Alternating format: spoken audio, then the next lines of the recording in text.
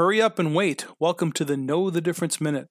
Airlines are going to have a tough time as we emerge from the pandemic. Even with lower passenger volume, the new challenge might be having to arrive at the airport up to 4 hours pre-flight. 9/11 and the TSA created the early arrival we were somewhat used to, but 4 hours is a new record.